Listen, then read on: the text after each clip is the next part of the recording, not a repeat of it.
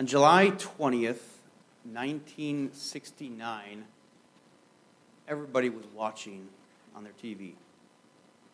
The space race had been going on for a number of years now. The Russians and the Americans, who would get to the moon first, and it looked as if it was going to be the Americans. You see, the American people, they needed to have a morale boost. They really did. They had a lot of problems going on at the time. They had the Cold War that they were dealing with, the unpopular Vietnam War, the Civil Rights Movement. They wanted to show the world that they were the world power.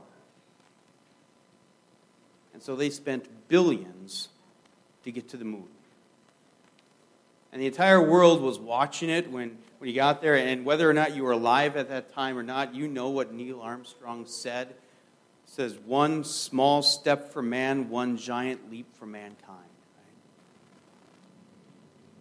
They took pictures. They brought back 50 pounds worth of rocks. They discovered 3 different types of minerals on the moon. They left a flag. They left the tracks where they were.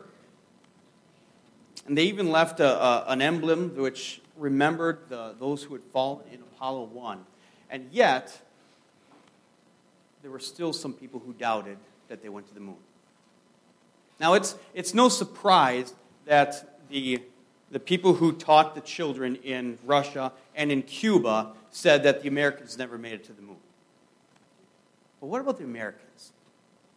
In 1974, Bill Kaysing wrote a book which was entitled, "We Never Went to the Moon, America's $30 billion Swindle."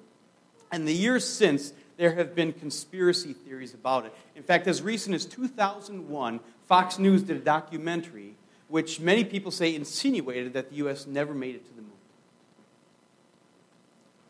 See, it didn't matter how much hard evidence there were. People doubted. Sometimes doubt has nothing to do with the hard evidence. Seeing is believing is a very naive way to go through life. You see, if we demanded to see the proof, experience everything that we were taught, we would never get anywhere in life. We'd be left in ignorance. I mean, could you imagine that in a history class? If learning about China, learning about things in history, you would have to see it to believe it, you really would be left in ignorance. You would know nothing. And so we simply have to take people's word for it. We take their word for it that when we see a picture of China, that those actually are pictures of China. We read books and we take their word for it that they have seen it, they have been there, or that they have read books of people who have seen it or who have been there. And so when we learned in history class about Julius Caesar and Genghis Khan, we did that. We believe that these people are actual historic figures, that they did what they say they did, without seeing their bodies, without being in the place where they actually were. We simply have to take their word for it. But we seem to have a double standard when it comes to Jesus. That people want hard evidence, and not just hard evidence. It seems that people will put up more and more hoops for God to jump through before they say they will finally believe, before all their doubts will be completely set aside. That's what happened to the disciples. They had been hearing reports all day long. First, it was the women who had ran to the tomb early that morning. They were there at the tomb early that morning, and they were told by an angel that Jesus had risen. And those ladies ran back to those disciples. They told them that Jesus has risen. And then Peter and John ran to the tomb, and they looked in, and they scratched their heads trying to wonder what really had happened. That it was Mary Magdalene who said and told the disciples that I've seen the Lord. And the 2 disciples on the road to Emmaus told the disciples, well, we have seen the Lord, we talked with him. They had all these reports, and yet, where do we see the disciples? In fear, behind locked doors, thinking that it was all a hoax. They're filled with doubt. Then Jesus chases away their doubts. This is what it says, starting in verse 19 in our lesson.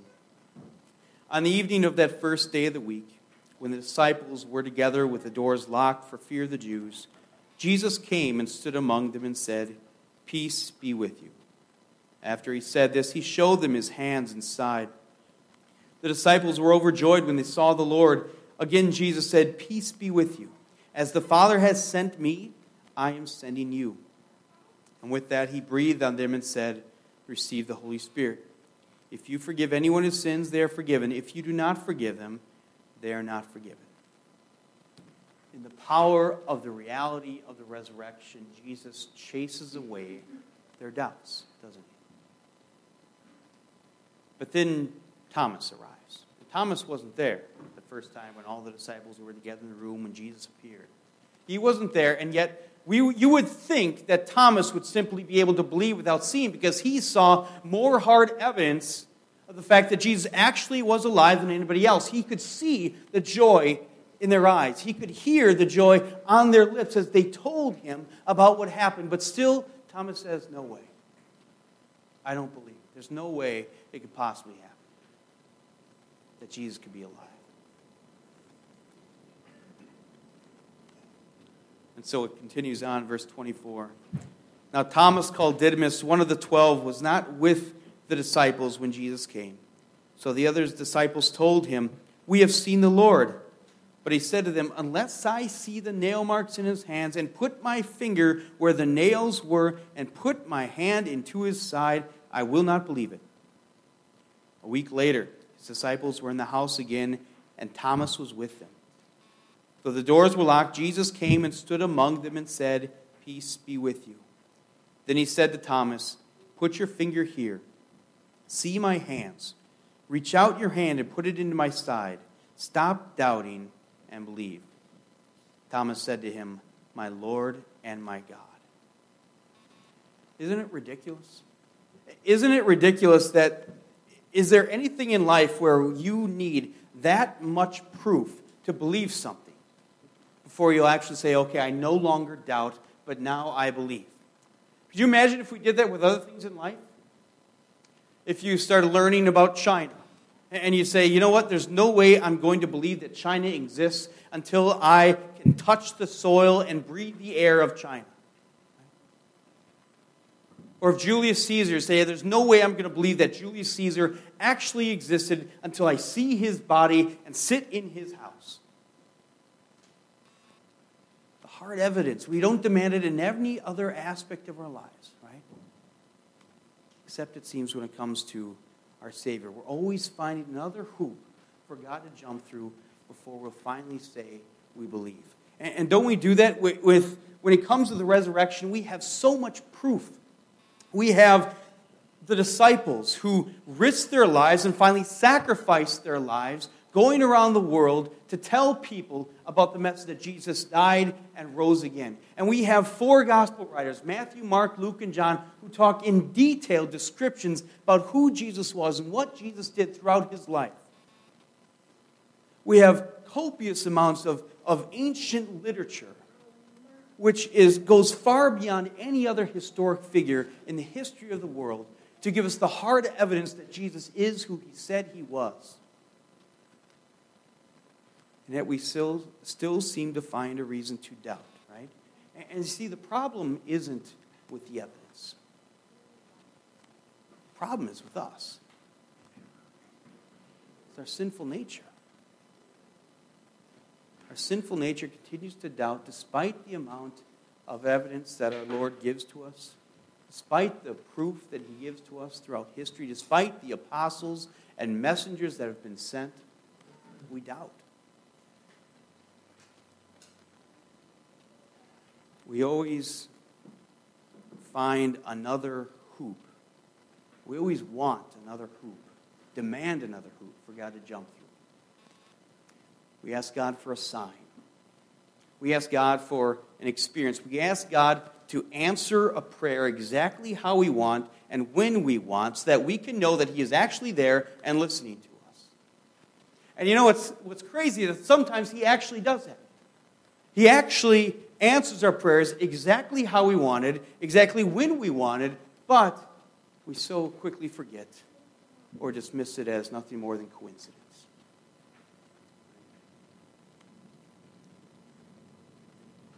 Always looking for, always demanding that God jump through one more hoop before we'll finally then believe. In 2012, images were released that showed 5 of the 6 flags that were left on the moon from the Apollo missions. We have telescopes now that can see so clearly on the moon, they can even see the tracks where the astronauts and where they landed on the moon.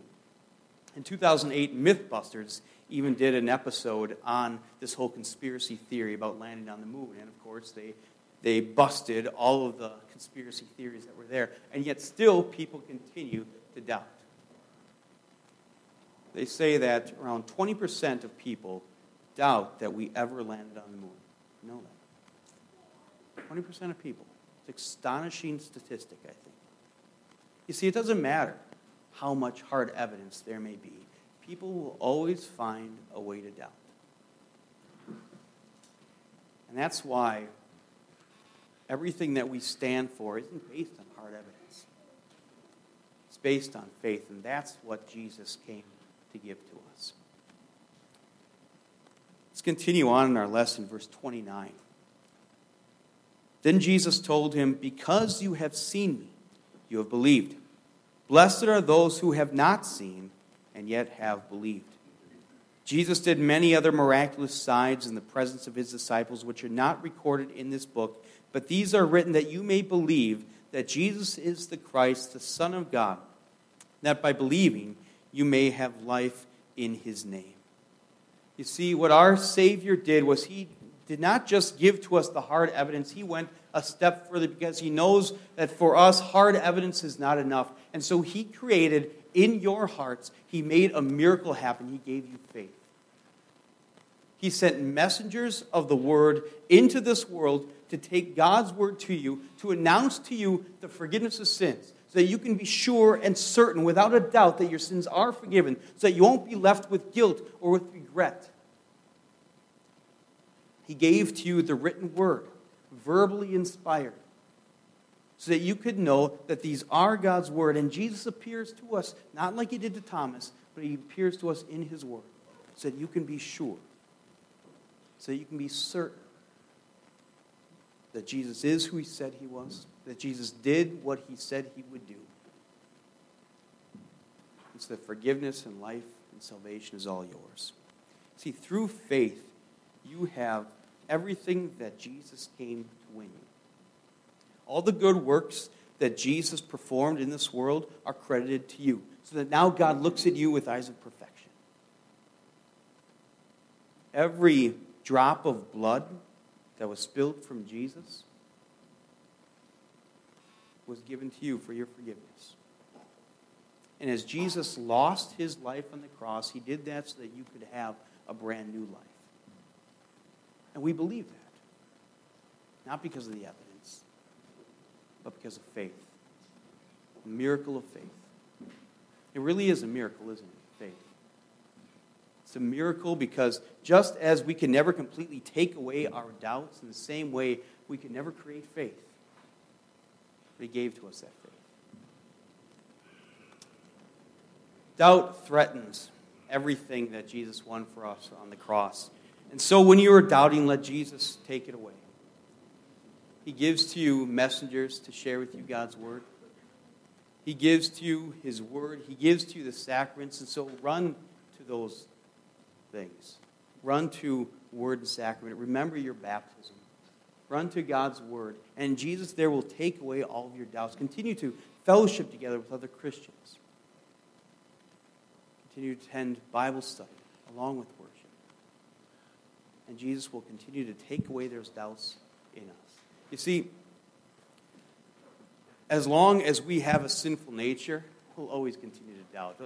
Those doubts will never be completely gone from us. But God promises in his word that while we may always have doubts, he promises that through his word he's going to chase away those doubts. You know, I suppose it's possible that we never made it to the moon. I suppose it's possible that people like Julius Caesar and Genghis Khan never actually existed. I suppose it's possible that the photos I've seen of China were just photos of Idaho. Right? Who knows? But the point is that when it comes to the hard evidence that we see, those doubts are always going to be raised in our minds, so God gives us something more powerful. He gives us faith so we can believe in what we can't see. Amen.